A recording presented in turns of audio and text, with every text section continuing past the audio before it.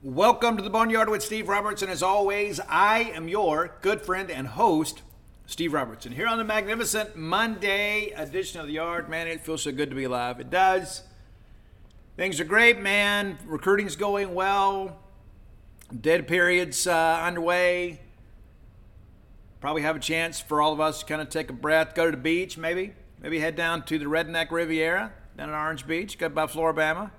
Right? Maybe you can do that. Maybe you can go to the river. A lot of you enjoy doing that. Go lay by the pool, get out and have a little fun. Maybe go to Disney. I don't know. Do whatever it is you do when you're not here. And have a good time. But as the emails come pouring in. But my point being is that there should be a bit of a lull in sports information here in the next few weeks. So we're going to work hard here at the Boneyard and try to fill that void. As you guys know, the final game of the college baseball season will take place tonight. We're not playing. We'll talk about that later in the show briefly. But it's going to be a lot of football today. A lot of football talk. And if you hadn't done so, you need to be thinking about what your plans are for September. I mean, guys, it is almost July. Let that sink in for a second. It feels like the kids just got out of school. And maybe for some of you, it's like they've been out too long already, Steve. Maybe it is. But Labor Day weekend will be here soon. SEC Media Days coming up. Fall camp's coming up. I mean, think about this. By the time you take a vacation, you come back, you get settled, kind of get over that sunburn, make some of that money that you spent too much of when you're down there. We're going to be in fall camp. We're going to be talking about football. We're going to be interviewing Zach Arnett, your players, about their preparations for the 2023 season. It's not going to be long. It's not. We'll get done with the College World Series. We'll have a little bit of time to take our breath. Next thing you know, it's nose to the grindstone. And as a guy that likes a schedule, I enjoy football season being here. You know, we typically get, Arnett on Mondays. Offensive players and coaches Tuesday, defensive players and coaches Wednesday. We don't have a deal Thursday. Friday's a game preview, and we travel or not, and it's a ball game. And Sunday, so it's a nice regimented schedule for us.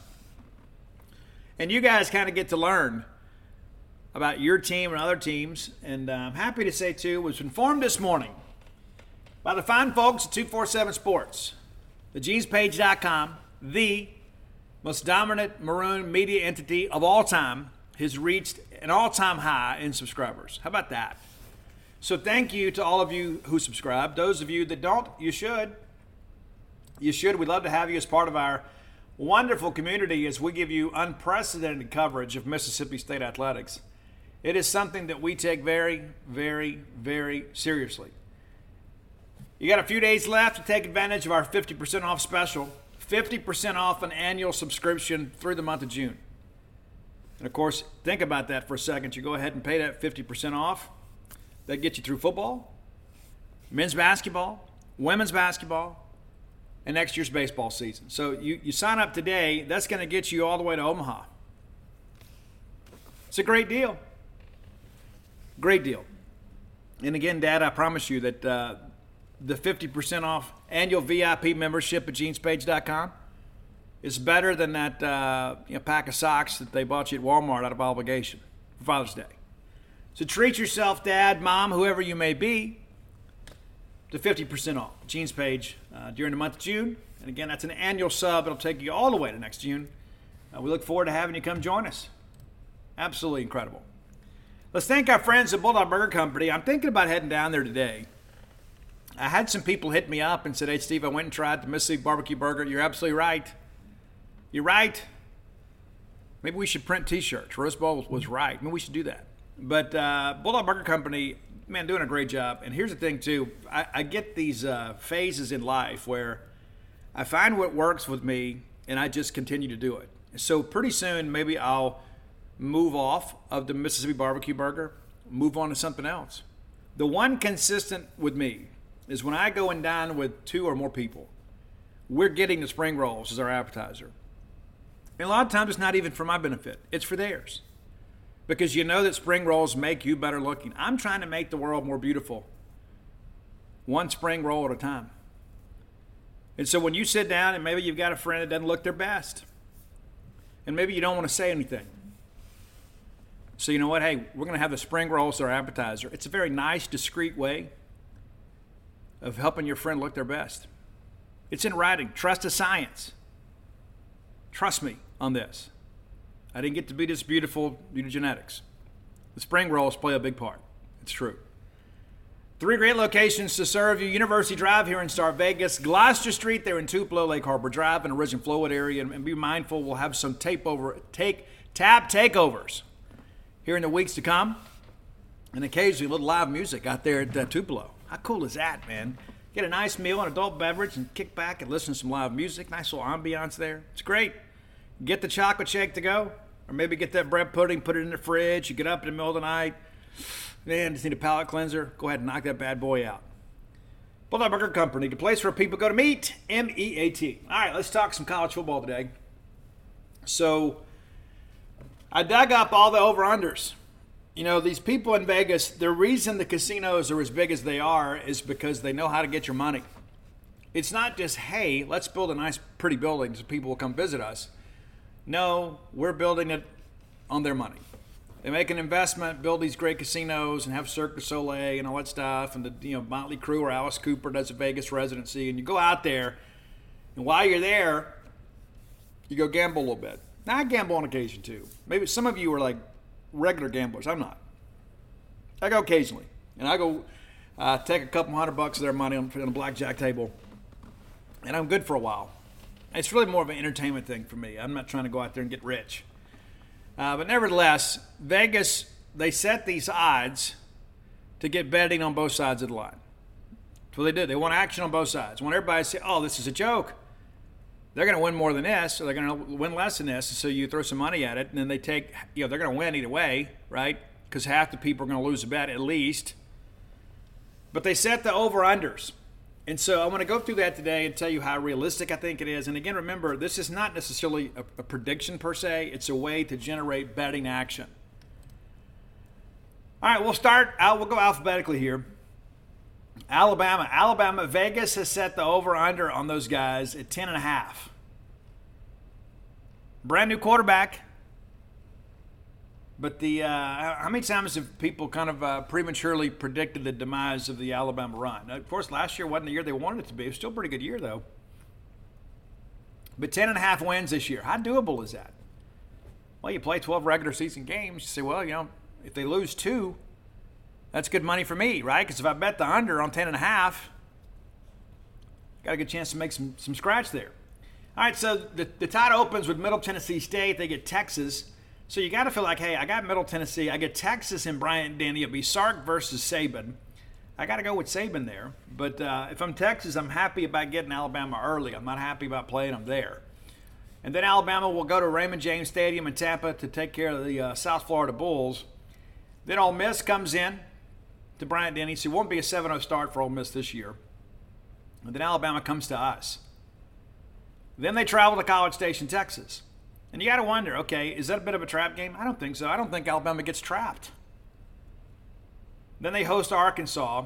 Then they host Tennessee. Remember what happened last year? Tennessee finally got off the schneid there with them and finally got a win in that, quote, rivalry. They get a week off to prepare for LSU, who beat them a year ago down in Tiger Stadium. They travel to Lexington. They get the Mocs of UT Chat and then Auburn.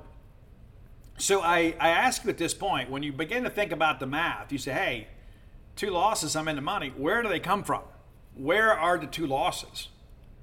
It's going to require somebody to upset them. And I think their road games are all very manageable. Very manageable. And again, you look at this deal, like LSU and Tennessee both beat Alabama in the regular season last year. You get both of those games at Bryant-Denny Stadium. You got to feel good about that. Of course, Alabama had some struggles down there at College Station. Bobby Petrino and those guys will be thinking, hey, we got a chance to pull an upset here. I just don't think Alabama's going to lose 2. They may slip up and get 1. I just don't, unless they have a major injury, I just don't see it. And we don't even really know who the quarterback's going to be. You talk about a testament to the power of Alabama football.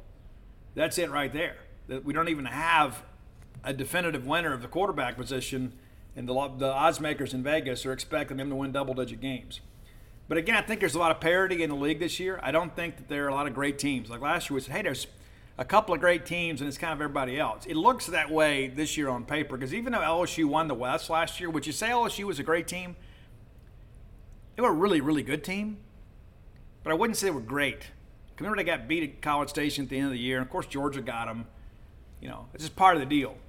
But I wouldn't have said they were a great team. They had a great game against Alabama. Wasn't a great team, though. You said, but Steve, they won the West. They did. They did. But that's a team that Mississippi State should have beaten in Tiger Stadium. All right, let's take a look at Auburn.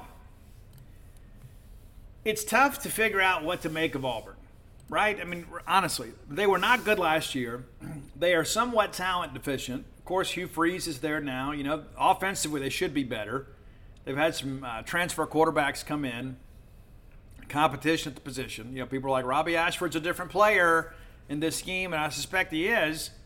They're not relying on him to throw the football an awful lot. So it'll be interesting to see what they do at the quarterback position. Vegas has them at 6.5 in the over-under. 6.5. I think betting on Auburn to beat that is probably the smart play. Not that I'm going to, but I'm just telling you, I think they win 7 or so. They open up with UMass. That's a W. They go to California. Now, here's the thing I'll tell you about that. I don't know how good California is going to be this year. Maybe you do. Maybe you are a close follower of Golden Bear football. But this is a team last year that didn't play very well at all. 4-8 last year? And I think they lost 6 of the last 7. They get Stanford, the Stanford-Cal game. But most of the games were competitive. But if you're Auburn, you got to think, man, this is a chance for me to really build some trust within our team. However, you got to go all the way across the country and play this game. And we know from experience, sometimes there's a bit of a hangover there. But that's a toss-up game. It really is. Because, again, Cal wasn't good last year. Auburn wasn't either. Your toss-up games tend to favor the home team. So it'll be interesting to see. Then you get Samford. That's a dub. Auburn could be 3-0. Is that really out of the realm of possibility? I think it's 3-0 headed to College Station. Interesting. Then you get Georgia. Okay, that's a loss. You got to go to Tiger Stadium after a bye week, so I'm sure they'll have a few wrinkles in, but I see it's a loss. They host Ole Miss. Again, that's a toss-up. Then they host us. And then at Vanderbilt, at Arkansas, New Mexico State, Alabama. So you start running the numbers here, and you start thinking, okay, what are the obvious wins? Okay, UMass, Samford, for sure. Vanderbilt, New Mexico State. You're almost there. You're almost there. And you think that they win a couple toss-ups. And so, yeah, I think in year one, they're probably a 7-5 type team. But when you begin to look at, the fact that most of the toss-ups are at home, you can see there's room for optimism. I don't think Auburn challenges for the West. I do think Auburn's probably a solid bowl team. That's a big step forward. Maybe they're 6-6. Maybe they are. I mean, Vegas knows what they're doing. But they're a bowl team. You're just looking at this schedule, without considering any potential injuries, it's a decent schedule.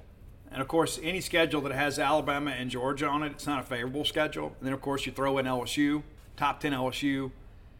But I think the swing games for them, obviously, the road game to A&M, and then the home dates against State and Ole Miss. Be awfully interesting. I think Auburn might actually go to Fayetteville and win that game, too. We'll see how things go. Speaking of Fayetteville and the Arkansas Razorbacks, let's take a look at their schedule.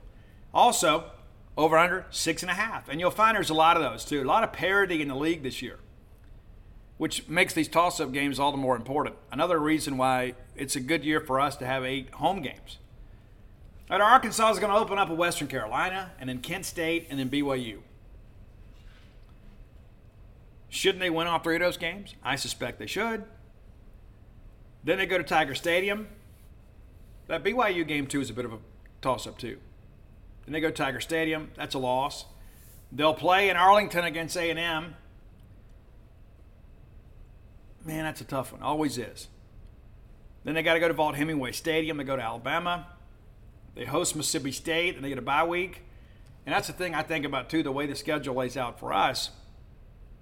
Think about this, kind of leading into the Mississippi State game. At LSU, neutral site game with A&M. Then you're at Vaught-Hemingway, and then at Alabama. Then we go to Fayetteville. So it'll be their first home game in over a month.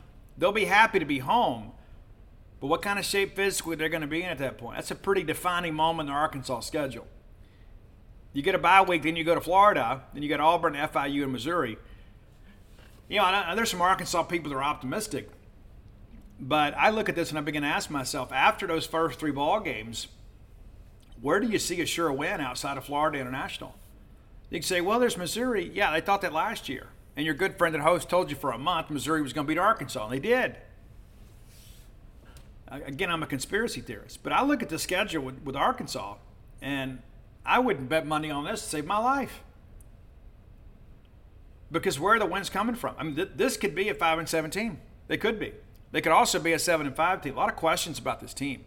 Not to mention the fact that you've got brand new coordinators. KJ's coming back. I love KJ. I do. But you've also had Trey Knox move on. You know, of course, you should have one of the better running games in the conference. But you were so bad defensively last year, you had to get away from it. So if you can improve the defensive play, maybe you can stick with the game plan. But that's what happened last year, is that teams would get separation. You'd have to kind of abandon the plan. But Arkansas, I think it's going to be a tough year. I really do. I think it's one of those years, too. I think fans will begin to ask themselves, can we get it done under Sam Pittman? And I like Sam. I do. I really, really do. I think that he's a guy that would fit well at Mississippi State as an assistant. Not as a head coach, but as an assistant. And I think he fits Arkansas pretty well, too. But I think maybe they overshot a little bit, expecting him to be a head coach. And again, I want him to do well because I like him. I think the kids play hard for him. But I think when you look at all the changes this year within that program, there's a lot riding on the shoulders of KJ Jefferson. And if he gets injured again, it could be a year that goes in the tank for sure. All right, let's talk about Florida. When's the last... Bulldog fans, rodeo season is here. That's right, the Dixie National Rodeo. Get ready to roll, man. And I remember being a kid, that was like the biggest highlight for us. My grandmother would get us tickets every year. And me and my brother would wear our cowboy outfits. We'd put our boots on, have our chaps, our vest, and we'd go up there. And just in case one of the cowboys got a little bit scared to get on a horse or a bull, we were willing to do it. Yeah, for sure. Guys, boots aren't just for going out to a country western bar and doing a little boot scooting. Maybe you got a little Texas two-step in your game. Tecovas can make you look better than ever. Absolutely. And here's the deal, too. That's the thing, the versatility of Tecovas is you can wear them somewhere nice, or you can live life where you don't go gently. That's what Tecovas does for you. Yeah, it's a rugged, handsome boot. It's my favorite boot brand, and it should be yours, too. Be sure and check them out. Tecovas believes in Western for all people, and you can feel that when you go into their stores. When you walk in, you'll be greeted like family, offered a boot shine and a drink, and maybe even an adult beverage if you prefer, and you can get custom fitted for a new pair of Tecovas boots. You can get custom leather stamping or branding, whatever you need to make it feel somewhat individual. Look up your closest store at tecovas.com. But if you can't make it to a store, Tecovas delivers the most premium quality and most comfortable Western goods right to your door. Visit tecovas.com. That's TECOVAS.com. And you know what, partner? Point your toes west. Last time you saw Florida with an over and under of 5.5. They're projected to be a losing team this year. Doesn't speak well for Billy Napier. That's the thing you begin to think about if you're Scott Strickland. I mean, you went out and hired Billy Napier, and like me, I thought, hey, he was a good coach to follow Dan Mullen because there's so many of the same elements offensively that Billy runs that Dan ran. A lot of it's the same. A lot of the same concepts. So it made sense that he would be able to take the existing talents, formulate a good offensive scheme, and move forward. And they didn't do it. They had a bad year. Could be another bad year, too. And people say, well, Dan Mullen's recruiting woes are coming home. You know what? That's probably true. But you know what? There's a reason we have a transfer portal.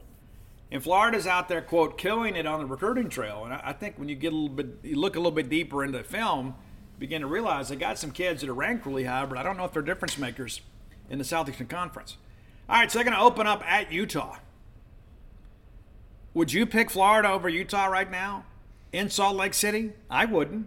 Utah's one of the top 15 teams in the country. They're going to challenge for the Pac-12 championship game. That's a loss. Then McNeese State goes to the Swamp. Should be a dub. Tennessee then goes in. Even though that's in the Swamp, I think you got to take Tennessee. Then Charlotte comes in. That should be a dub. So you should be 2-2 headed to Lexington. I'm not a big Kentucky fan. I won't be the least bit surprised if Florida wins that game. I see it as a toss-up, even though it's on the road. Then you get Vanderbilt. Then you got to go to South Carolina. And so you look at the first half of the schedule and say, you know what? Yeah, there's a couple of games that I'm not real certain about, but it's not inconceivable to think they could be 4-2 or 3-3 at the break. And then it sets up pretty poorly. Then you get the bye week. Then you got Georgia. Arkansas comes in. That could be a dub. Then you got to go to LSU. Then you're at Missouri again. And then you get Florida State. This could be one of those deals where you have a decent first half and a dreadful second half. I certainly see Florida as a team that's going to have to really, really work hard to be bowl eligible. And again, it's going to boil down to how these toss-up games turn out. But Florida, the Billy Napier era, not off to a good start, and you got to think, surely they won't fire him already. I don't know. What do the Bull Gators say, Scott? Be tough. I mean, 2 years is not enough time, but they're impatient over there, for sure. Then you see Georgia winning national championships and Tennessee kind of rising to prominence again. You begin to think maybe you're missing your window. You need some new blood in the program. You hate to say it. Billy Napier may be on the hot seat this year. Georgia. Over-under for Georgia is 11.5. So either they're going to win 11 and you lose, or they're going to win 12 and you win. They got to go undefeated for you to take the over and be a winner. I think this schedule, again, they got to figure out the quarterback thing. This schedule, for the most part, is a dream, an absolute dream of a schedule. UT Martin, dub. Ball State, dub. South Carolina in Georgia, dub. UAB, dub. At Auburn, dub. Kentucky in Athens, dub. At Vanderbilt, dub.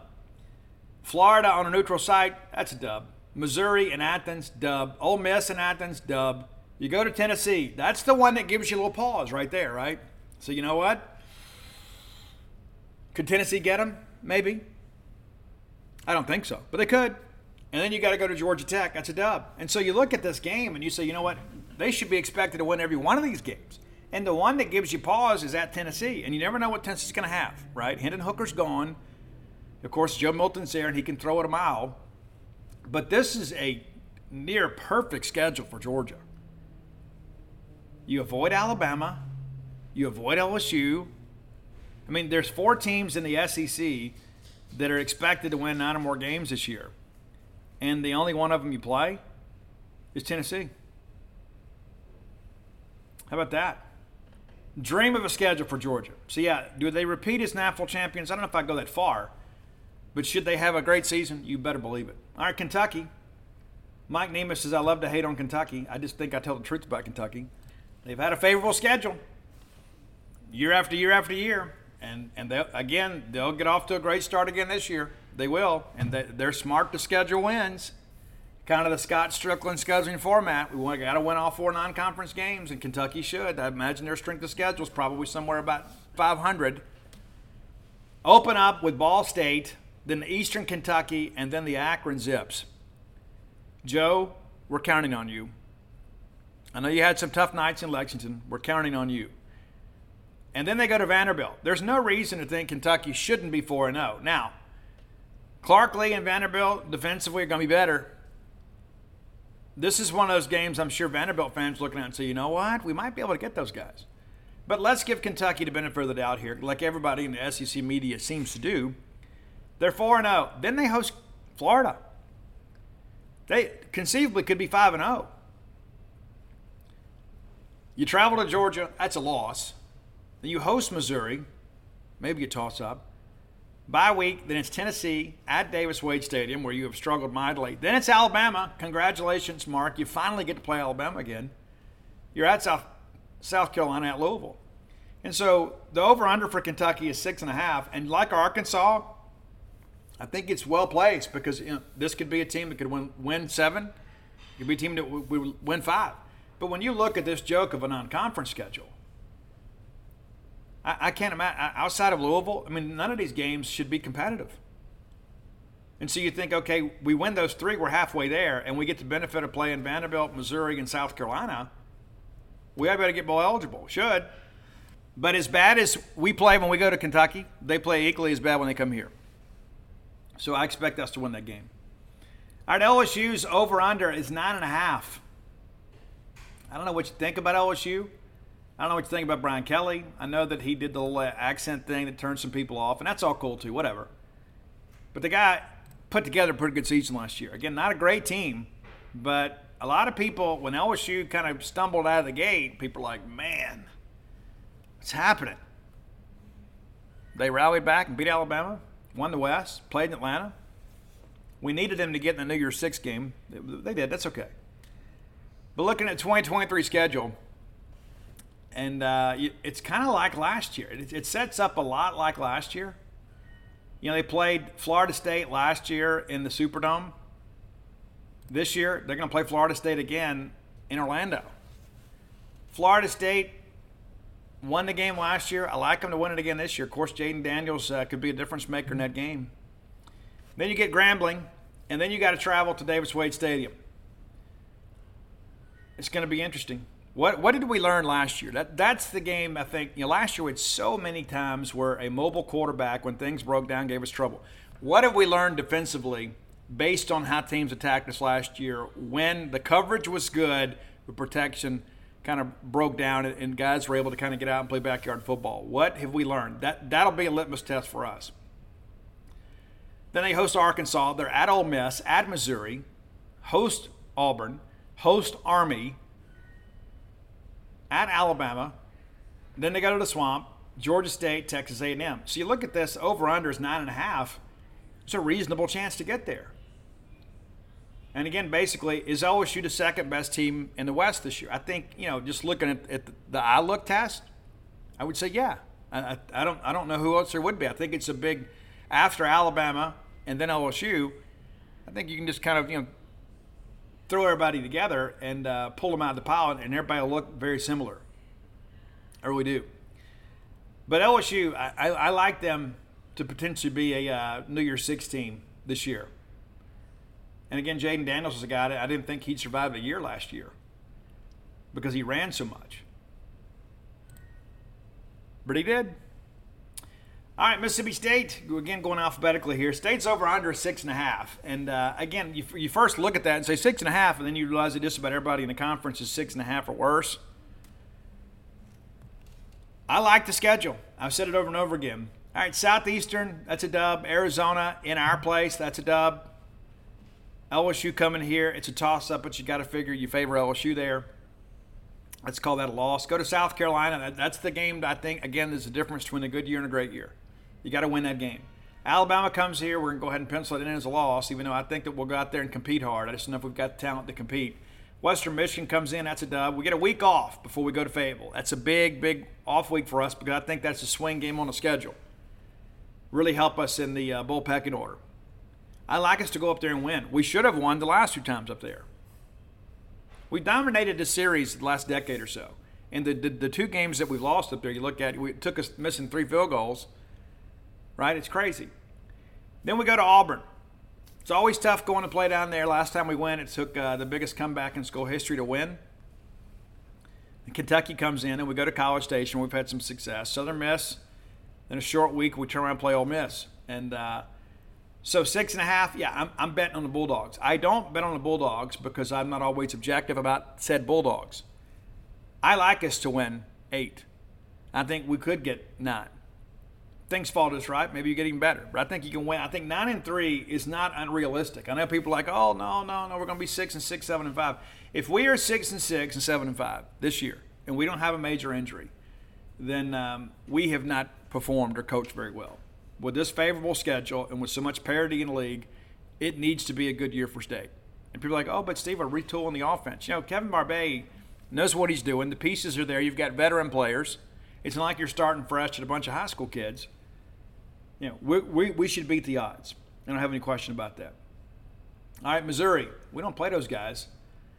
Missouri's one of those teams, too. They got eligible late, and you start thinking, okay, Missouri kind of left for dead, and then they end up beating Arkansas in that big ball game at the end of the year to get bowl eligible. But, their over-under, again, is 6.5. I love this. They open up with the South Dakota Coyotes. Let's get it done, South Dakota. That should be a dub. Middle Tennessee, we'll see what Middle looks like, but Middle's going to have a lot of SEC flavor on the schedule. Then it's Kansas State, who was phenomenal last year. Went on and played the Sugar Bowl against Alabama. Kansas State's kind of got it going up there. Kind of favor the Wildcats here. Memphis, and they're going to play that game in St. Louis. So good for Memphis. They're a couple thousand fans who have a good time being in the air conditioning. At Vanderbilt, then it's LSU, at Kentucky, South Carolina, at Georgia, Tennessee, Florida, at Arkansas. Not a very good schedule for Eli Drinkwitz. And a lot of people thought, hey, this guy's going to electrify things at Missouri. I think you look at the non-conference schedule and you think, okay, you're going to need all 4 of these, and you get all 4 of them to open the year. See, that in turn, you don't really get a break the rest of the way. So all 4 non-conference games come in the first 4 weeks of the season. And outside of that South Dakota game, would you look at this and say, yeah, they'll definitely win that game? Could you see Missouri winning over Memphis on a neutral field? Yeah. Could you see Memphis doing it? I mean, honestly, think about it. That's really a coin flip, and you're allowed it to be played on a neutral field. Kansas State's a loss. Middle's a toss-up. So that's the thing. You look at your 4 non-conference games, and the only sure win is South Dakota. Not good. Yes, you get the benefit of playing Vanderbilt, but you're at their place. And so I started looking at this schedule. And, again, Missouri at 6.5. I would take the under on this. I don't see 6 or 7 wins on this schedule if you're Missouri. I think Missouri, number one, they needed everything they had to get to a bowl last year. I don't think they get those breaks this year. Maybe I'm wrong. There's a reason we play the games. It's still fun to talk about. All right, next up on the list, Ole Miss Rebels. And they're 7.5. Vegas set them at 7.5. And, of course, in their minds, they should be in the Sugar Bowl every year, even though we don't crown the SEC champion there. They're the people's champs in their own minds. But you look at the schedule, and, again, much like last year, the non-conference is not very challenging. So they should win all 4 of those games. But what's interesting about that, okay, Mercer's a dub. Then you got to go to Tulane, right? Last year, a lot of people thought, hey, Tulane may give Ole Miss a game to Ole Miss's credit. It was, really wasn't much of a game. But you got to go down to Goldman Stadium. That could be a little dicey. Georgia Tech, of course, the final year of the Jeff Collins era. They bring in a new staff. This will be a nice test for Georgia Tech, but you think Ole Miss should be able to win that game. Then, so you're 3-0, but let's say you get upset against Tulane. I think that really puts them in a tailspin. I do. Because then you get Alabama. Then you host LSU and Arkansas. Arkansas is a toss-up game. I think LSU wins at Ole Miss. I fully expect that to happen.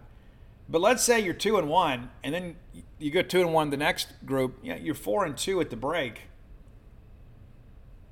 Outside of that Louisiana Monroe game, you look at it, you begin to think, okay, what games should we absolutely win? Well, Vanderbilt. Everything else is a toss-up. You got to go to Auburn. You don't think Hugh Freeze will pull out every stop he's got at Auburn? You host A&M. You go to Georgia, and you go to Starkville. Ole Miss probably a 7-5 team this year. Went 8-4 last year. I think they take a step back. I do, and that includes winning Tulane. I think this is a schedule that's not very good for them. And again, I like Jackson Dart. I know a lot of people are talking about him like he's just nothing, but the kid really showed that he's an athlete last year. What's that defense going to look like? That's the real question. And you only had 2 wide receivers last year, and now they're both gone. All right, let's take a look at South Carolina. South Carolina lost a lot of pieces last year, but they bring Spencer Rattler back. So it should be a chance for them to be pretty decent. I'm glad we get them early. I think Shane Beamer and those guys will be jacked and ready to play us, and the Gladney family will be there. They'll be rooting for South Carolina. That's okay. We love them anyway. We do. But South Carolina, I think, again, a team that was probably been ahead of schedule, right? I mean, Shane, a lot of people question the hire. And Shane Beamer has answered his critics in spades. He's like, hey, guys, I got it. I can handle it. Ended up in a Gator Bowl last year. It was incredible. They got beat by Notre Dame, but it was a game. All right, looking at their schedule this year, over and under for South Carolina, 6.5. They play North Carolina and Charlotte. That'll be interesting. Then they get the Paladins of Furman. Then they go to Georgia. They could be 1-2 when we go to Columbia. They'll beat Furman. The UNC game is a toss-up. They will lose at Georgia. And again, we talk about some of these toss-up games and the fact that we get people off what should be a very physical game. We're going to play South Carolina after our road trip to Georgia. I like it. I like it a lot. And then they're going to be traveling to Tennessee. So we're kind of sandwiched in there pretty good between two road trips that South Carolina won't be favored in.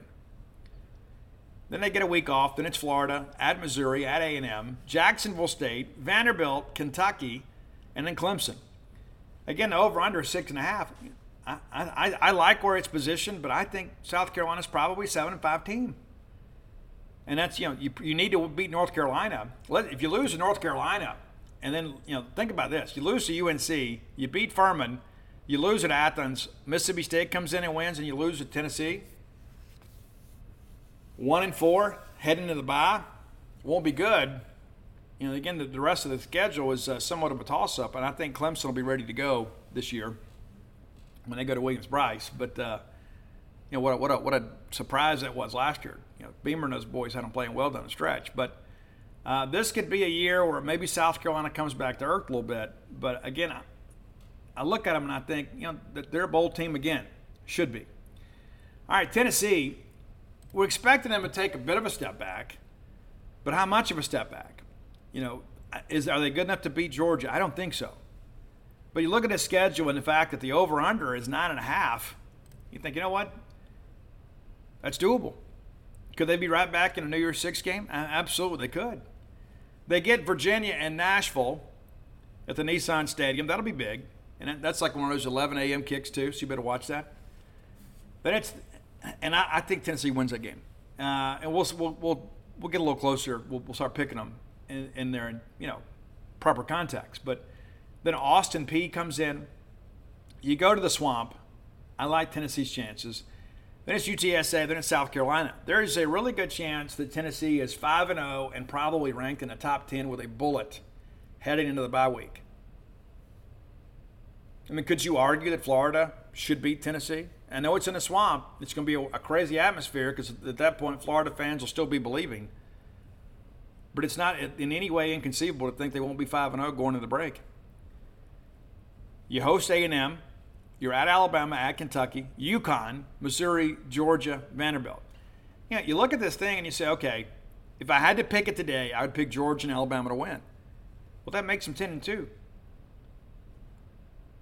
And has them over 9.5. And there's always a swing game in there. Maybe that's a Texas A&M game. Maybe it's maybe it's a game against South Carolina. But I think that game's a neat one. I like Tennessee's chances to put together a really good year, provided they stay healthy.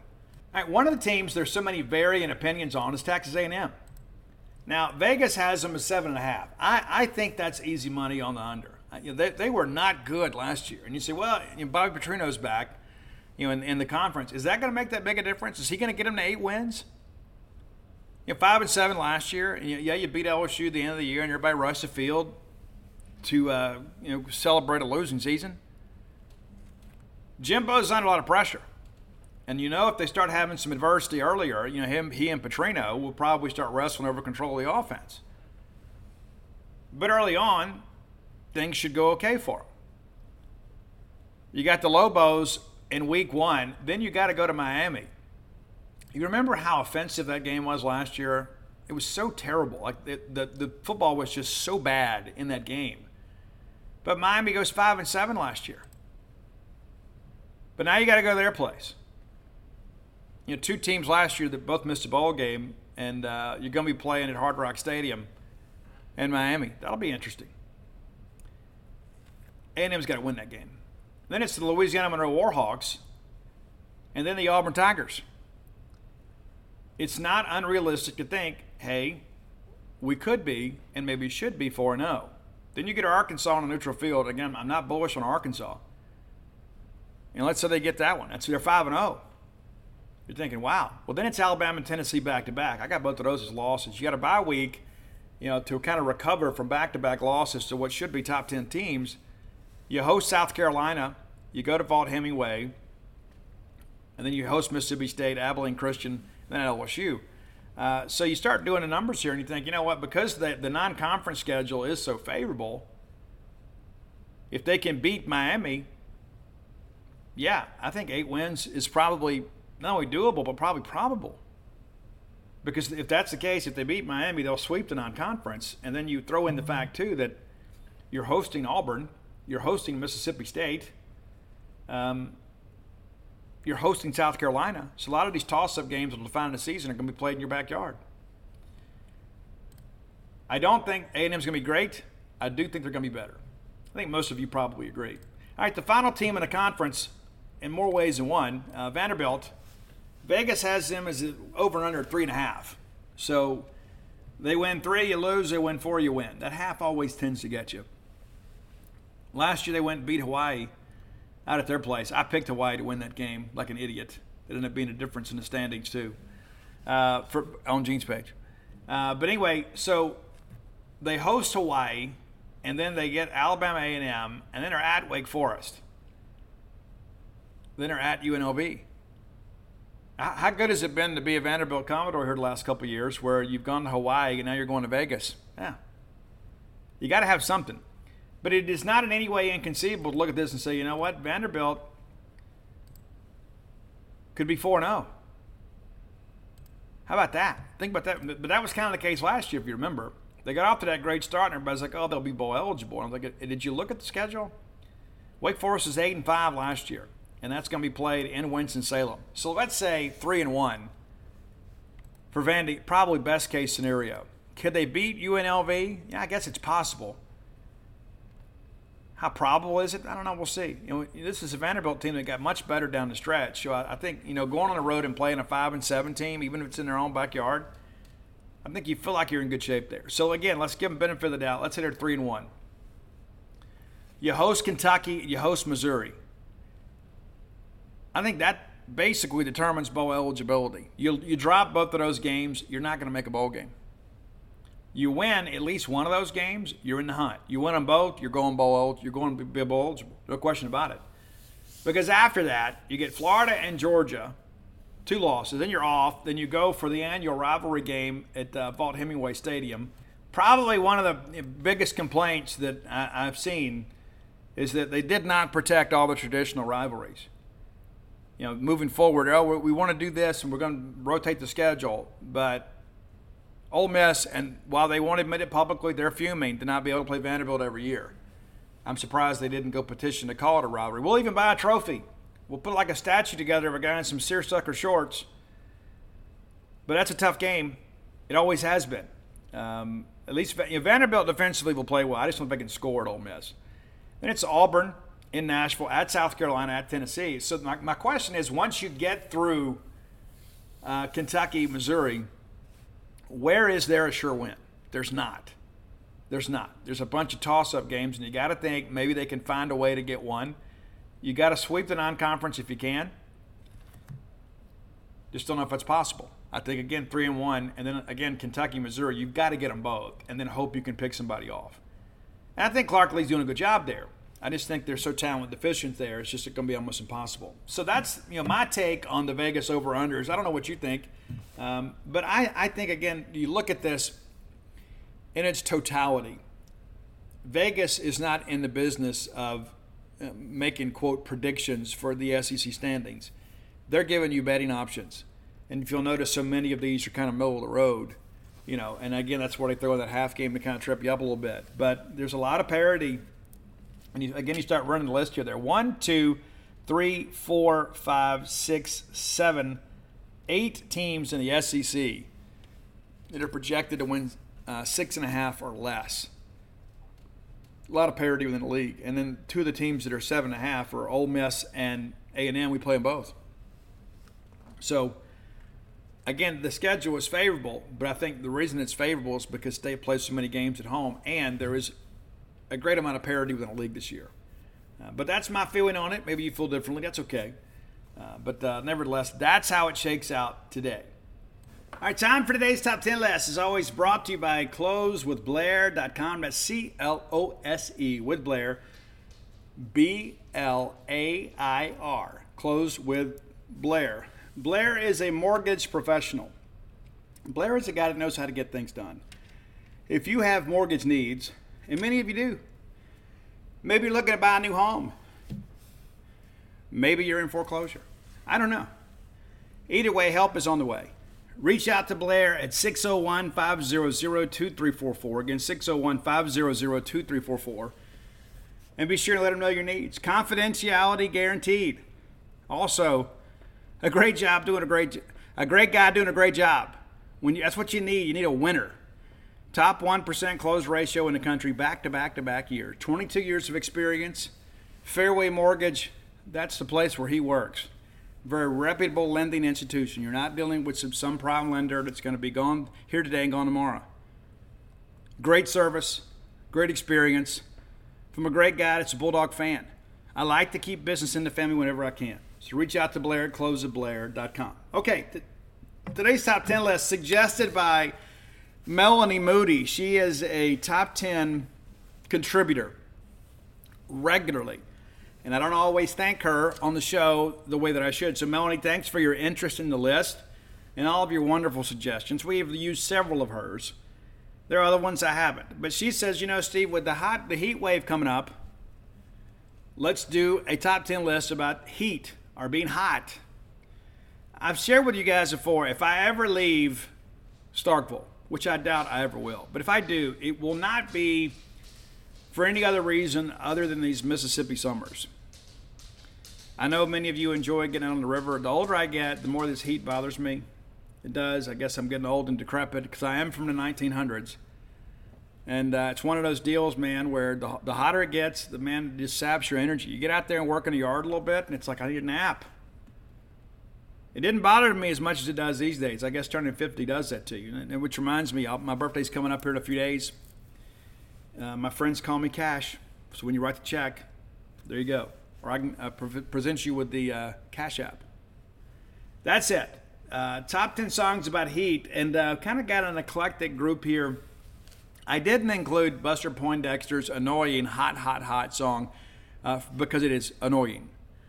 Also didn't include It's Like a Heat Wave from Martha James and the Vandells. And that's probably maybe an oversight on my behalf. But that's a legendary song. I wanted to give her an honorable mention. Pat Benatar actually re-recorded that song and had a big hit with it as well. Did a good job on it. But it's not as good as the original.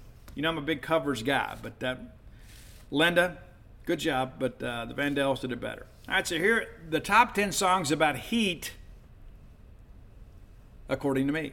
Number 10, I love this song. I do. And it is an underappreciated classic in the Bryan Adams catalog. I like it a lot. I like that gravelly, raspy voice of Bryan Adams. I do. Like I could write in that vein. I could write a song and say, "Here, Bryan, this was written for you." Love Bryan Adams. I do. But it's the heat of the night. In the heat of the night, man, I love that song. I think you guys, it's no connection to the TV show, but this is a great one. And again, a lot of people go back to the Reckless album because that was kind of the breakthrough for Bryan Adams. A lot of great songs in the catalog after Reckless. This is one of them. Number 9, could argue this should be higher on the list. It's not, because there's some other songs out here I think kind of fit. But it's Hot in Here from Nelly. I'm a Nelly fan too.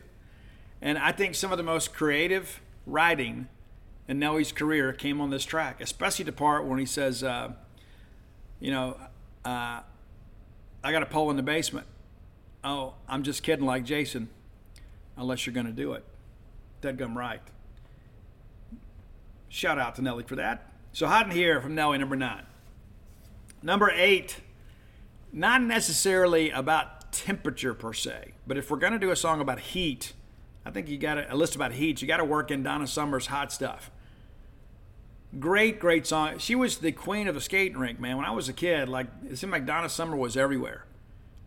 this Last Dance and all that kind of stuff. We could probably do a top 10 list of Donna Summer classics. But hot stuff, looking for some hot stuff, baby, this evening. Absolutely, Donna. We are too.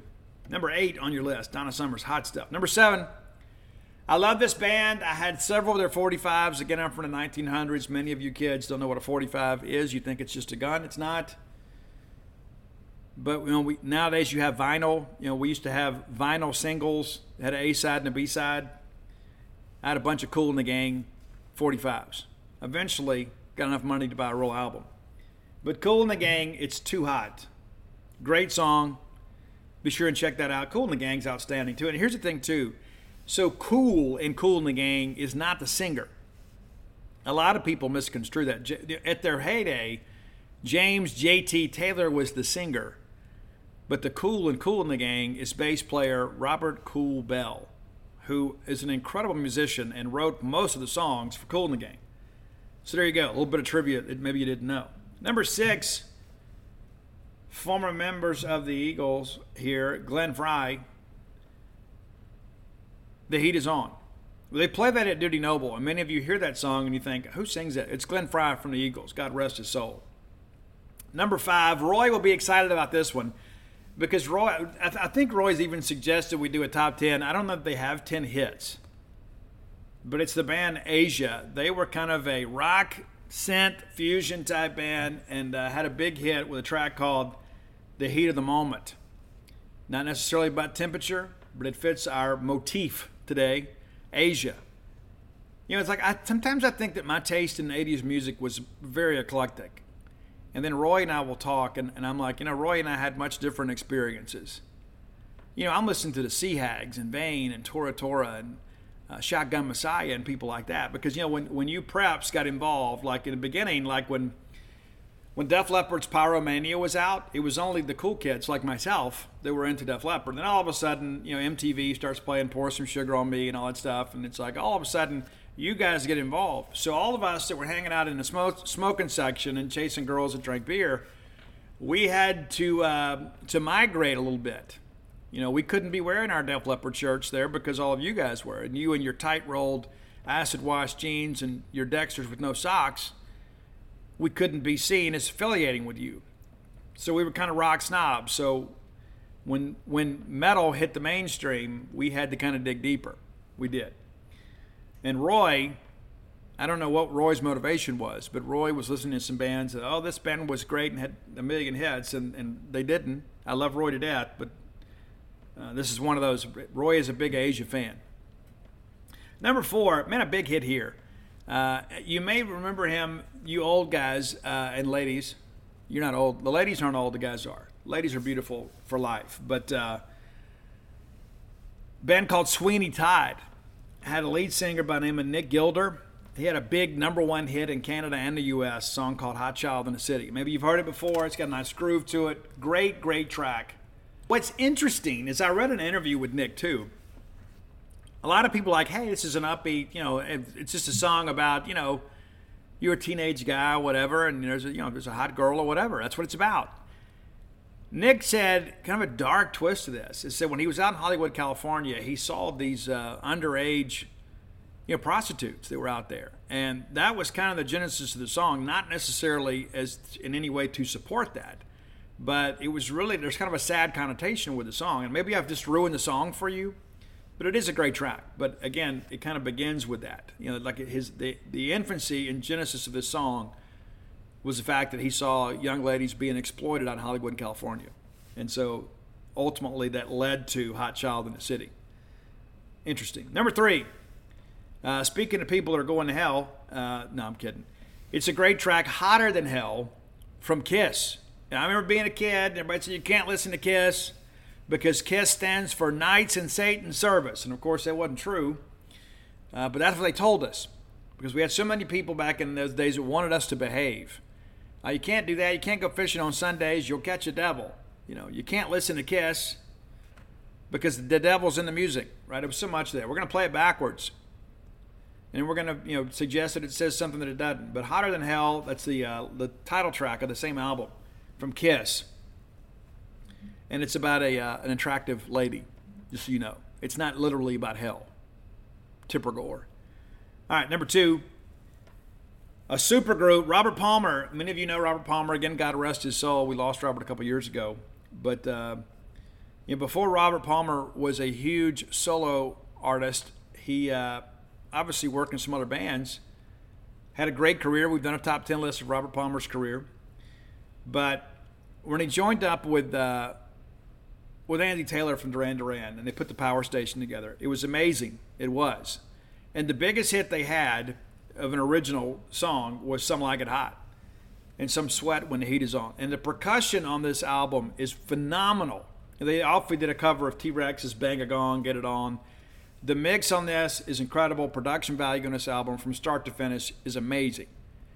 And there's a great song on there that doesn't get a lot of press. It's called Communication Breakdown. Another one. It's amazing. But again, I'm a big Duran Duran guy, and I thought this was a cooler version of Robert Palmer. I like this version better than I Didn't Mean to Turn You On. I know you guys like him up there in that three-piece suit like a crooner on a cruise ship or something, but I think the best work for me is the Power Station album with Robert Palmer. Number 1, though, if we're going to do a song about being hot, we got to go this direction here, man. A great, and yet you want to call them an American band. They're not. They're a mix of Europeans and Americans, which is one of the reasons they came up with the name Foreigner. Because Nick Jones said, no matter where we go, somebody's in a foreign land. No matter where they tour. That thus became Foreigner. And the great track, Hot Blooded. And I saw that metal show episode when Mick was on there, and they had Marty Friedman, formerly of Megadeth, who's carved out a big niche for himself over in Japan.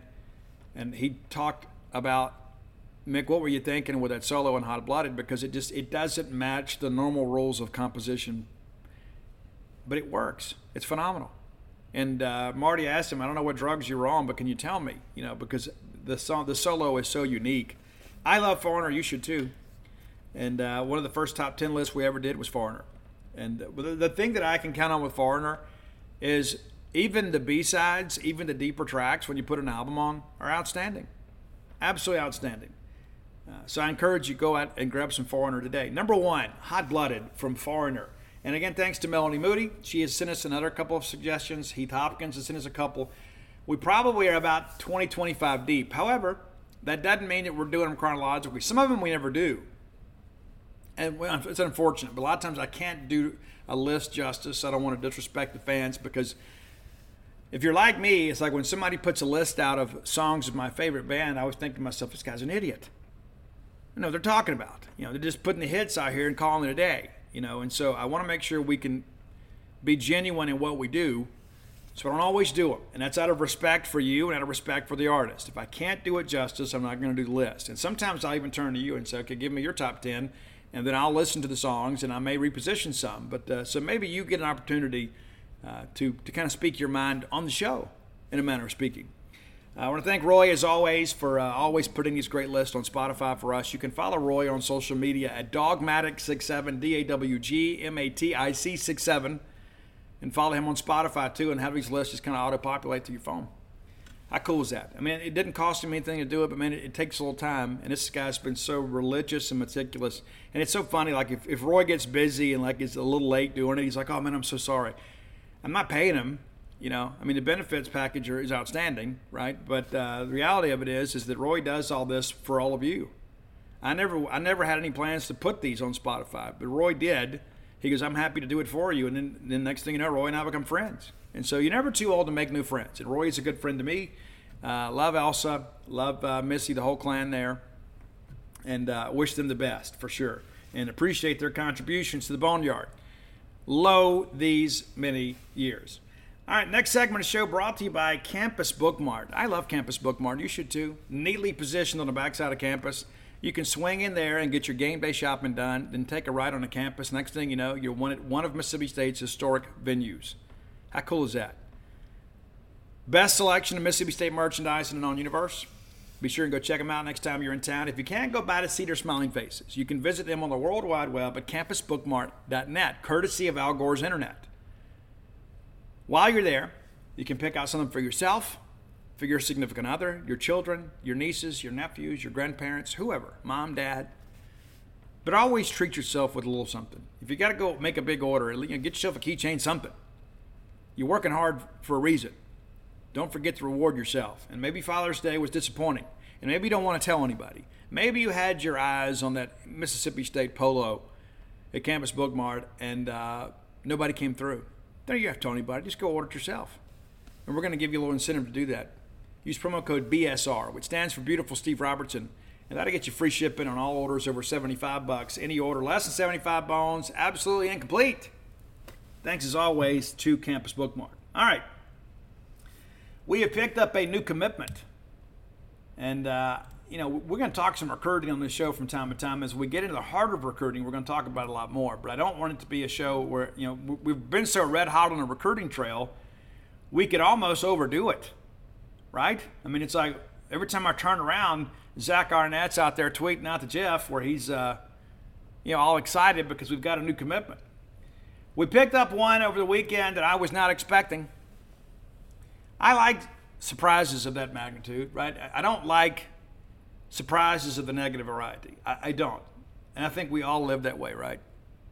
If you want to surprise me, give me good news. I don't want any bad news. I know that's part of life, but I don't want them. So Jimothy Lewis, former MRA product, transferred to IMG Academy, and we felt like we were in a good position with him before he went out there, and then I think people kind of gave up hope.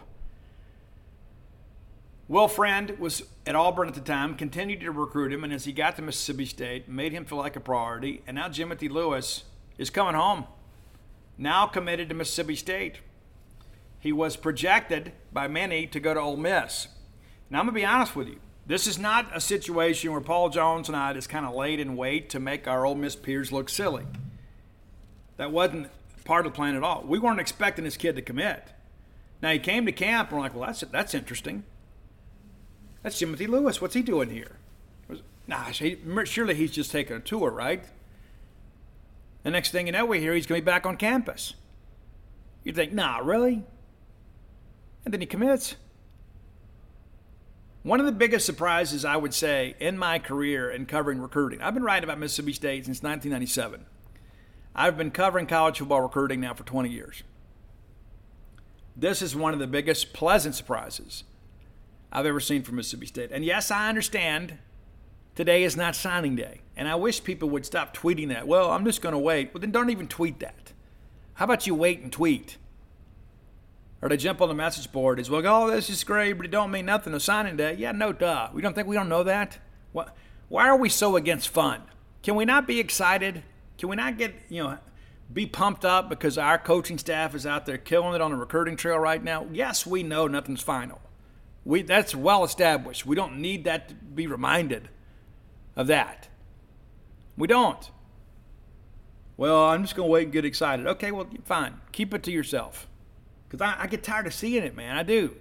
You tweet out, hey, Mississippi State's red hot on the recruiting trail. Well, I'll have you know, it doesn't mean anything till they sign. Oh, breaking news, Sherlock.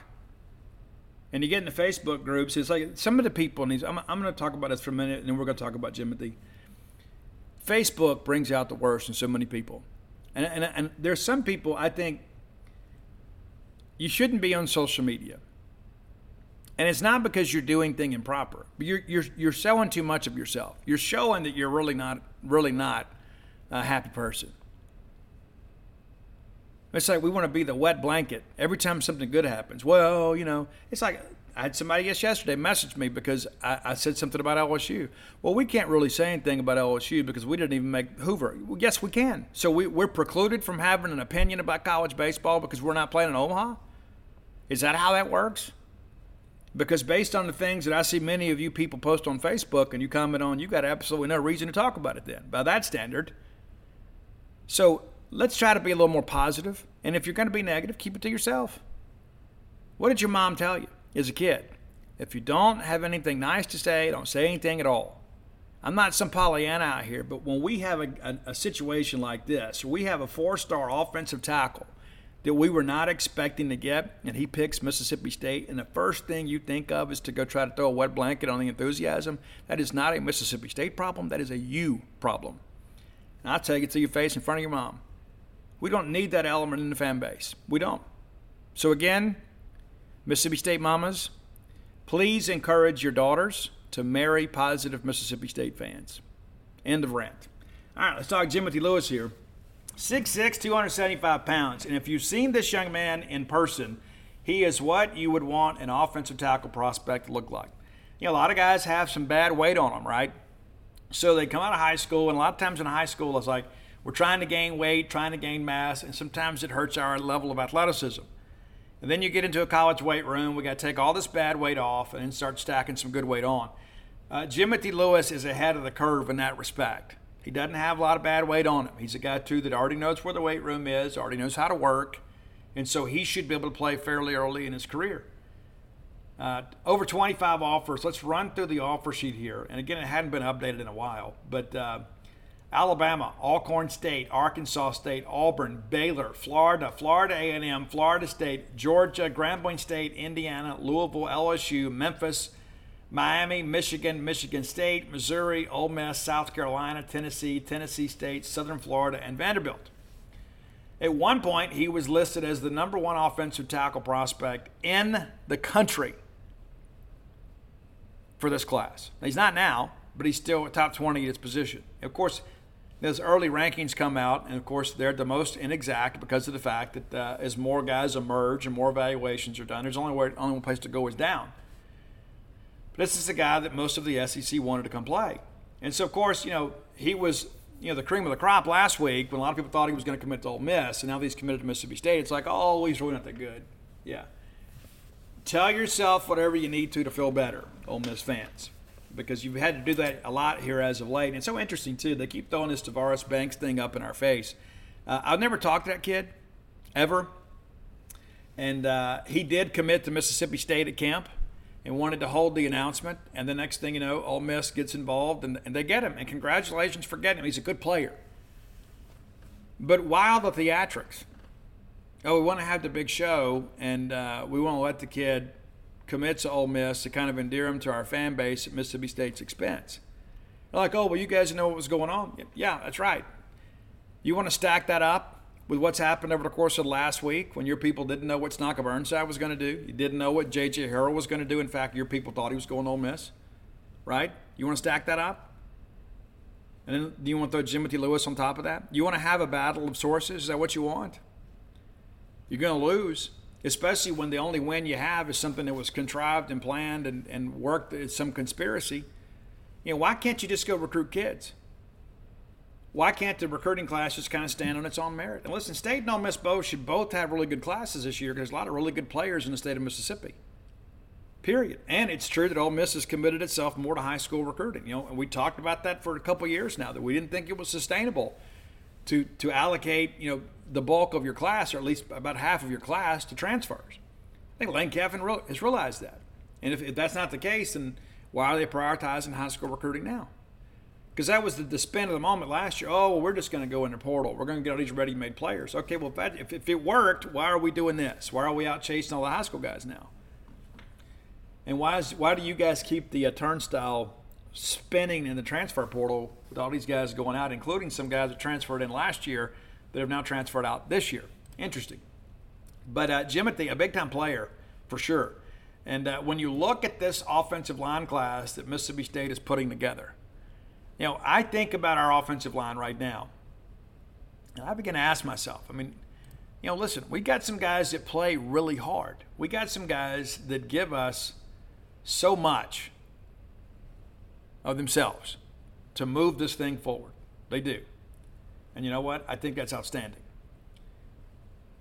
That said, we needed to get some bigger offensive linemen. We needed to get some more talented guys. No disrespect intended to anybody else, but we had kind of, we went out and wanted to get the Space Invaders deal where we had the big, massive offensive lineman with, incredible wingspan. We were going to pass it all the time.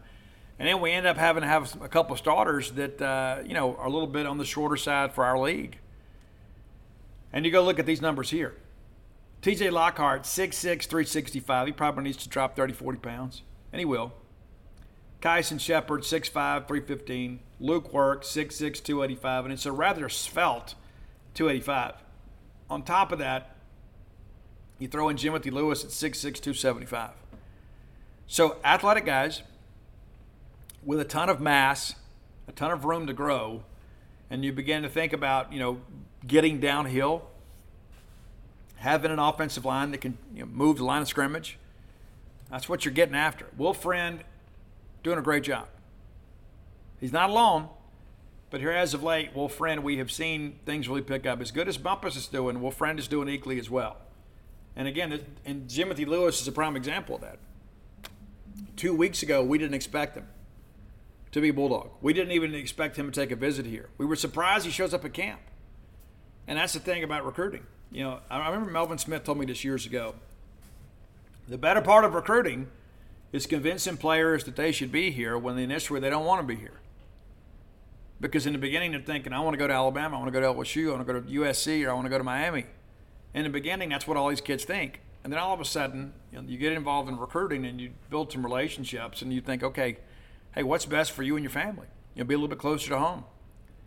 And so that's what we've seen in this situation here. Timothy's a guy that was an established prospect in our state for this class. We already knew he was coming. We knew that he would be an SEC guy. They go to IMG.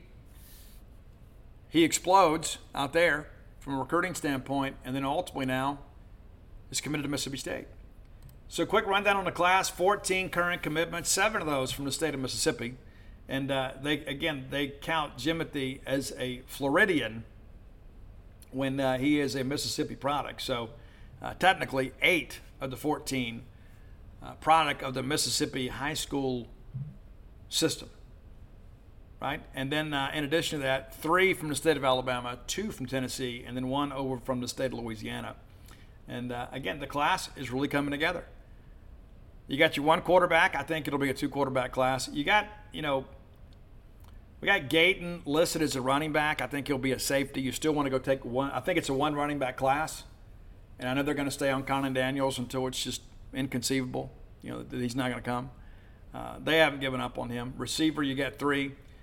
Could see something happen with Nareel White, currently committed to Arkansas. That's something to kind of monitor as we move forward. And you got your 4 offensive linemen. You'd like to get Markel Bell, down at Holmes Community College. He is a full qualifier to high school, so he has the ability to come out this year. He could sign right now and enroll in summer school and be part of your football team this fall. A lot of people are encouraging him to go back and play another year. And they think, hey, if you've already got, State and Ole Miss and that level of SEC offer, what a big year. Maybe you can get Alabama or Tennessee or something. That's what he's being told. But he has the opportunity to come out. If he comes out now, I think it changes the numbers. But, again, I think it's probably 5 high school guys and an older guy. We probably got to get the portal for 1 guy. But we'll see. Defensive line, it's a great year in state. We've got 1 defensive lineman right now who I would contend may be the best defensive lineman in the state. I'm probably in the minority, and that's completely okay with that. I think we'll look back in 3 years and say, you know what? Rose Bowl was right. Terrence Hibbler is a dude. That guy's going to do a great job for state. We got 1 linebacker in the class. I'd like to take a couple more. So we'll see how things kind of progress there. But, again, the class is coming together nicely. We do expect another commitment by week's end. And some of your Bulldog commitments are out there kind of teasing that there's another one that's going to commit on Saturday. And so I also know, too, that there is at least 2 prospects that are committed to other SEC programs that are in talks at Mississippi State potentially about making a flip. And there's hints on a couple more. So I know there's a couple of guys committed to Ole Miss that if Mississippi State gave them the go-ahead, they would come and go. And then, of course, I think Arkansas is having to sweat some things out over there. So, again, that's your latest update on the recruiting trail. And, again, things trending well when you begin to think about team ranking. State and Ole Miss both in the top 20. And Ole Miss sneaks ahead with a 3-star. They said they were not going to do that anymore, but they did. So Ole Miss 17 in the country, State 18.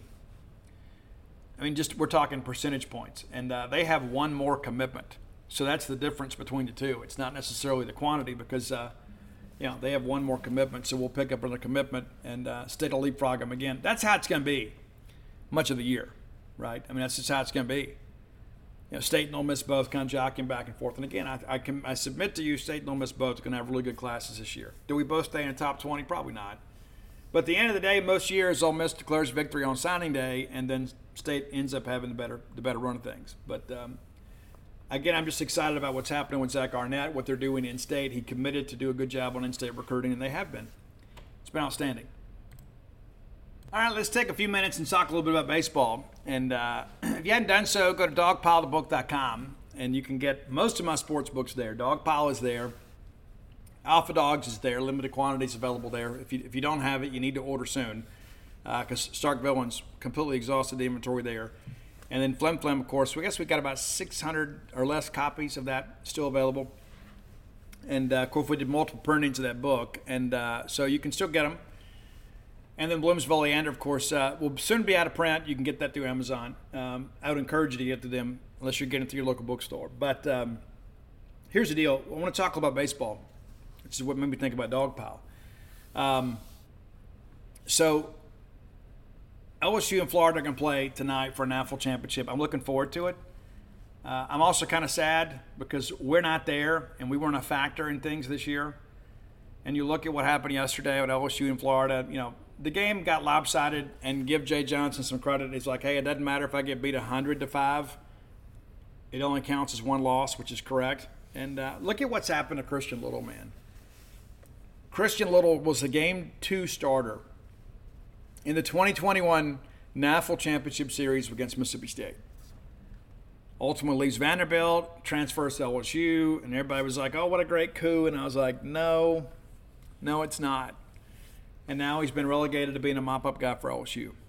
Yeah, I mean, you hate that for a young man's career, but again, he was so young kind of coming in, and sometimes I wish I could just kind of sit down and talk to this guy. I mean, I'm just fascinated to see what's, his story. Everybody's like, oh, he's the best young guy, and what's happened? It's just one of those things that kind of boggles the mind a little bit, that somebody with that kind of promise could, just in 2 short years, go from starting a game where Vanderbilt was competing to win the national championship. If he could be the winning pitcher in a national championship game to clinch a national title, and he's not even there anymore, and not only is he not starting at LSU, he's not relied upon at LSU.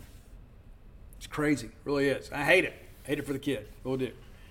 All that said, LSU and Florida will get together for all the marbles, and we saw LSU take batting practice last night. So what will Paul Skeens do, right? Well, there's a NAFL championship on the line. He's taking the ball. And then Jay Johnson's like, well, we'll have to see. There's no way. There's no way Paul Skeens doesn't pitch today. Is he the starter? I don't know. Do you save him for the back end? I don't know. I don't know how I would do it, to be quite honest with you. I've thought about that a lot today. You begin to think, hey, if I've got a lead after 6, can Skeens get me 9? I suspect so.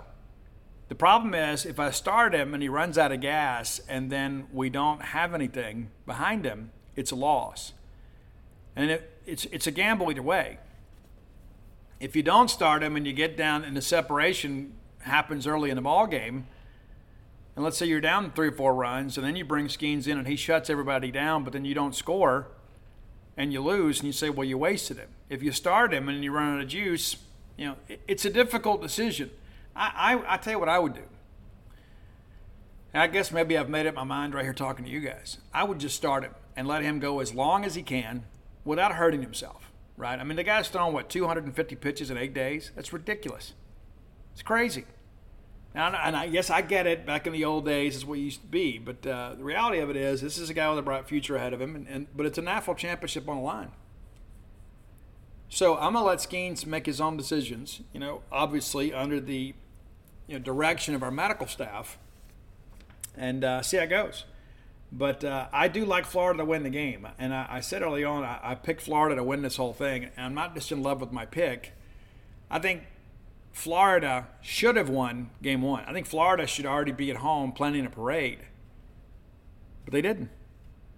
They didn't. And I think it's interesting, too. We talk about, Wake Forest. The Wake Forest thing, again, a lot of these offenses don't translate well to Omaha, and that's the case for Wake Forest. And if I remember correctly, they closed out the Omaha experience with 18 consecutive scoreless innings. You can't win if you don't score.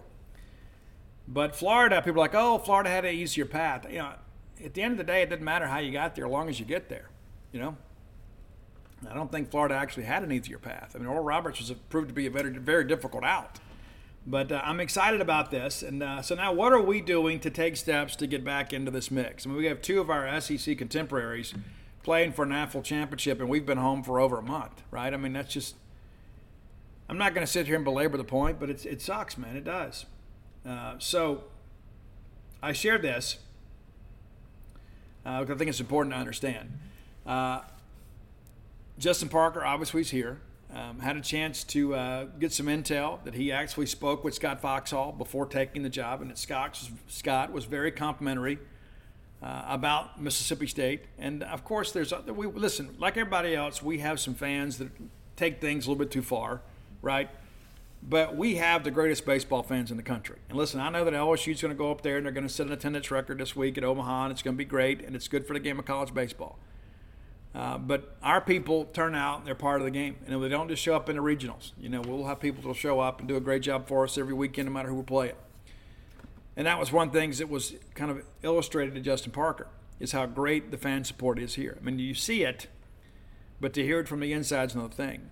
So a lot of people say, hey, who is Justin chasing in the portal? Well, I'll tell you, things are a lot more tight-lipped these days, and for good reason. Now, I'm not out there beating the bricks, maybe like some of you think I should, because I'm not going to go do something that is a detriment to the program, especially over something as sensitive as portal recruiting. You say, well, here's the deal, too. People are like, I don't understand. Some schools are doing this and saying that, shouldn't be scared of this. Listen, Jay Johnson's gotten up there after every ball game and basically encouraging kids to transfer to LSU. And that's part of the process now. Is it tacky? Absolutely. Has it been effective? You better believe it. You better believe it. And you don't think, hey, if all of a sudden some of our Major League Baseball players is like, hey, we're going to throw in enough money and we're going to put together $1 million slush fund, and we didn't go out there and put together an incredible roster and we wouldn't win a national championship, would you think any less of that? Absolutely you wouldn't. You wouldn't. And so give LSU credit for taking advantage of the situation, putting together a great team. And they are a great team. They're a win away from a national championship. And no matter how this thing shakes out, how can you say that LSU's formula wasn't successful? The question is it sustainable? I don't believe that it is. I don't think it is. And I think it's one of those things, too, that there was a possibility, obviously, that LSU didn't even make Omaha. They did, and they're playing in the final game. Had they not made it, I think you could make an argument, you know what, this was too much money to invest. We didn't get enough return on the investment. LSU people now are thinking, you know what, hey, win or lose, this is the way to go. So they're going to be ramped up on their NIL efforts. And say, hey, you know what, one more kid, we'd have won this thing, right? And if you win, you're like, you know what, hey, this is proof positive here. This is what happens. There's a part of me too. I look at it and I say, when you get up there and say, basically, you're saying, hey, everybody transfer here because I can't recruit and develop players. I need you guys to come in here and be paid to play so we can go win. I think that's an aspect of this that people don't really consider. But at the end of the day, it's like the Honorable Al Davis said, just win, baby. You think anybody cares? All of us sitting on the outside are like, oh, that's a bad way to do things. That national championship count, you don't think that there are other LSU national championships that maybe have an asterisk next to them? Well, they do. But you know what? They're still champions. A championship is a championship. And listen, I get it. Like when the Florida Marlins and all that stuff happens, and it's like, come on. I guess maybe I'm old school. It's like, you build your team through the farm system, right? And maybe you make a trade or two down the stretch, but you don't go out and buy the World Series. And that's kind of how this thing looks at LSU. But I've had time to think about it. But at the end of the day, if the shoe was on the other foot, we would be just as excited, if not more so. Because I've told you guys for years, LSU is ready to get back to being LSU in baseball. They had won since 2009. And like, they won all these national championships. Guys, it's been almost 15 years. Think about this for a second. Most of the kids that LSU is recruiting these days weren't alive the last time LSU won a national championship in baseball. It's crazy you think about it in that light, isn't it? It really is. It's nuts. But they have taken the steps necessary to kind of move this thing forward. And so a lot of people are like, well, Steve, why isn't there more information out there about this portal recruiting stuff? Well, what if we put something out there and then all of a sudden LSU or somebody gets involved, or Tennessee, and says, hey, we'd love for you to come play here. What's your NIL package at Mississippi State? Oh, well, it's this. Well, we can give you $25,000 more. And so I kind of get it, right? Like, what value is there in us putting a name out there and saying, hey, I'm hearing that Mississippi State's about to get this kid committed, and then somebody else swoops in with a more lucrative NIL package or puts us in basically a bidding war where we have to allocate more NIL resources to get these guys or these deals. You understand what I'm saying? And so I don't want to be in a position where we're making it harder for our coaches. And yes, I have an obligation as a journalist to tell you guys the truth, but at the same time, too, I'm not going to go out there and do things to the detriment of Mississippi State baseball. It's not going to do it. I think in many ways that's the right way to do things. And you know what? They'll commit to us, they'll enroll, and we'll write a story, and we'll all move forward with life. Does it really matter if you know a week ahead of time? You know, because this college baseball recruiting coverage thing is much different. You know, I think, again, when we fully fund it and we're able to give people full scholarships, it's a different deal. But until we get this NIL stuff kind of cleaned up a little bit, you know, I think you're going to see people be a lot more tight-lipped. And there's some programs out there, I mean, I'm reading left and right that they're recruiting this guy and that guy, and this guy's got an offer. And I don't know if that's the way to do it. I don't know if transparency in recruiting in baseball works the same way it does in football and basketball. And that's not something that's just germane in Mississippi State. I mean, think about this. How many times do you see a young guy that's being recruited in baseball tweet out an offer? Honestly, I mean, think about it for a second. You see him tweet out the commitment, but you don't see him tweet out the offer, because how many times do you see it in football and basketball? Well, it's almost every time. And now a football guy gets an offer. I mean, that's the first thing they do is, you know, we screenshot a picture of, Will Rogers and tweet out a picture. I got an offer from Mississippi State. You know, a lot of that because it attracts more attention. In college baseball, a lot of people don't want attention. And I know that there are some colleges around the country, some coaches that say, hey, don't even tell people you have an offer from us. And it's not because they're ashamed, but because it is such a complicated process. You don't want to advertise the fact and shine a light on these guys like, hey, this kid's fixing to go to Mississippi State. Oh, well, let's go take a look. If State wants him, we should get him too. And so we have a finite number of resources when it comes to NIL. So why do we don't even make life harder on ourselves or for Charlie Winfield or Chris Simonis. It's important to understand that. It's really important to understand that. So as long as we can announce the commitment and get to know these guys before they enroll, great.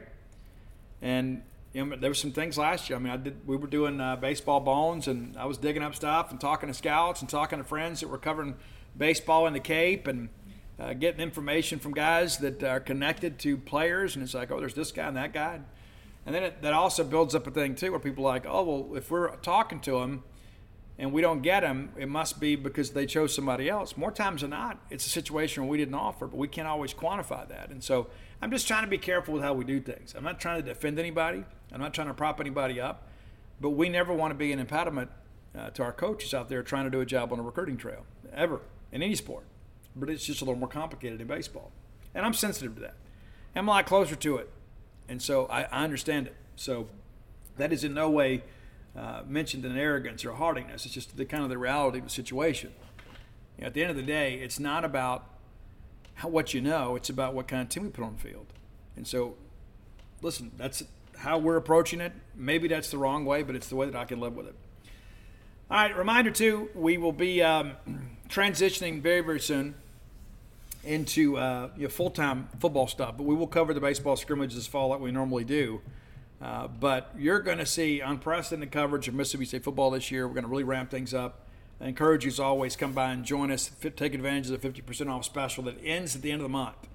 And, again, that runs for a year, so take advantage of that. And you're probably spending more money on coffee anyway on your way to work each day.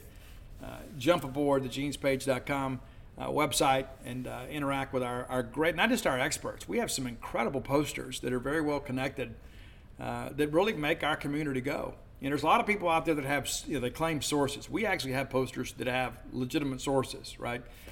So we're the best thing going. And I say that without any hesitation. I remember years ago when we would break the scoop on a story, and then like somebody in the print media would go run it in a newspaper, and then everybody would have these people on their shows, and they're like, hey, well, the Buck Tussle Press wrote this story, and they got it from us, and we were so mistreated and overlooked. And now everybody in the print media has a blog or has social media accounts and instant updates, and so they used to despise us, and now they've become us. And the problem with that is that we're better in being us than they could ever be. And so we work exceptionally hard, and I don't mean that in any I'm not taking a shot at anybody as an individual, just industry-wide. That's what I'm saying. The newspaper industry look down on people like ourselves, and then they have become us. And that's important to understand. So don't tweet anybody. There's a couple of smart alecks out there. That's what they want to do. They always want to create beef. I have no beef with anybody on the Mississippi State beat or anybody connected with Mississippi State media. There's not very many people out there that I don't have a good relationship with around the Southeastern Conference. And, of course, there are some obvious ones, and I don't really care, right? So be that as it may, we're going to move forward. Reminder, too, if you need Stark Villains gear, and chances are you do, that is the cool thing. I'm just going to, even though I came up with it, I think it's great. Stark Villain, wear the black shirt, wear the black hat, and it's a nice little play on words for Starkville and Starkvillian. But rep the brand. I appreciate it when you guys do. Again, at starkvillains.com. You get T-shirts, hoodies. And again, if you've got a kid going to Starkville High School or any Starkville school, you can get black and gold. A Starkvillian T-shirt or hoodie in black and gold. If your kids go to SA, you can get blue and orange. It's a wide assortment of colors and styles at starkvillains.com. Be sure and go check it out today. That's going to do it, man. We'll be back with you guys on Wednesday. We'll have another great top 10 list, and we'll have hope. You never know. With Zach Arnett, I can't count anything out. I mean, he may flip somebody and, just say, here you guys go. Here's another one. But we do expect something later in the week. We'll kind of keep you up to date on that. And again, we expect to have some baseball transfer portal commitments sooner rather than later. But again, just be patient with the staff. They're working. Had visitors on campus this past week, and there is one player in particular that we are confident that has already committed, but we're going to allow him to go public, right? It's his moment, and we're going to let him take ownership of his own decision, and then we'll report after the fact. We're happy to do that. That's just kind of the bottom line. But until next time, let's all live our lives in a way we make more friends than enemies, and people can see a difference in the way we live. Wilson, you sent the game-winning email at the buzzer, avoiding a 4:55 meeting on everyone's calendar. How did you do it? I got a huge assist from Grammarly, an AI writing partner that helped me make my point. 96% of Grammarly users say that it helps them craft more impactful writing. Would you agree? Grammarly helped adjust my tone to navigate tough work conversations. And it works everywhere I write, so I can quickly communicate effectively. Your teammate used Grammarly to summarize an important document, making a 3-pointer. How did he do it? It only took one click. When everyone uses Grammarly, everything just makes sense. You made an incredible slam dunk to end the game. The meeting was canceled, and your team will go home champions. Go to Grammarly.com/podcast to download it for free. That's Grammarly.com/podcast. Easier said, done.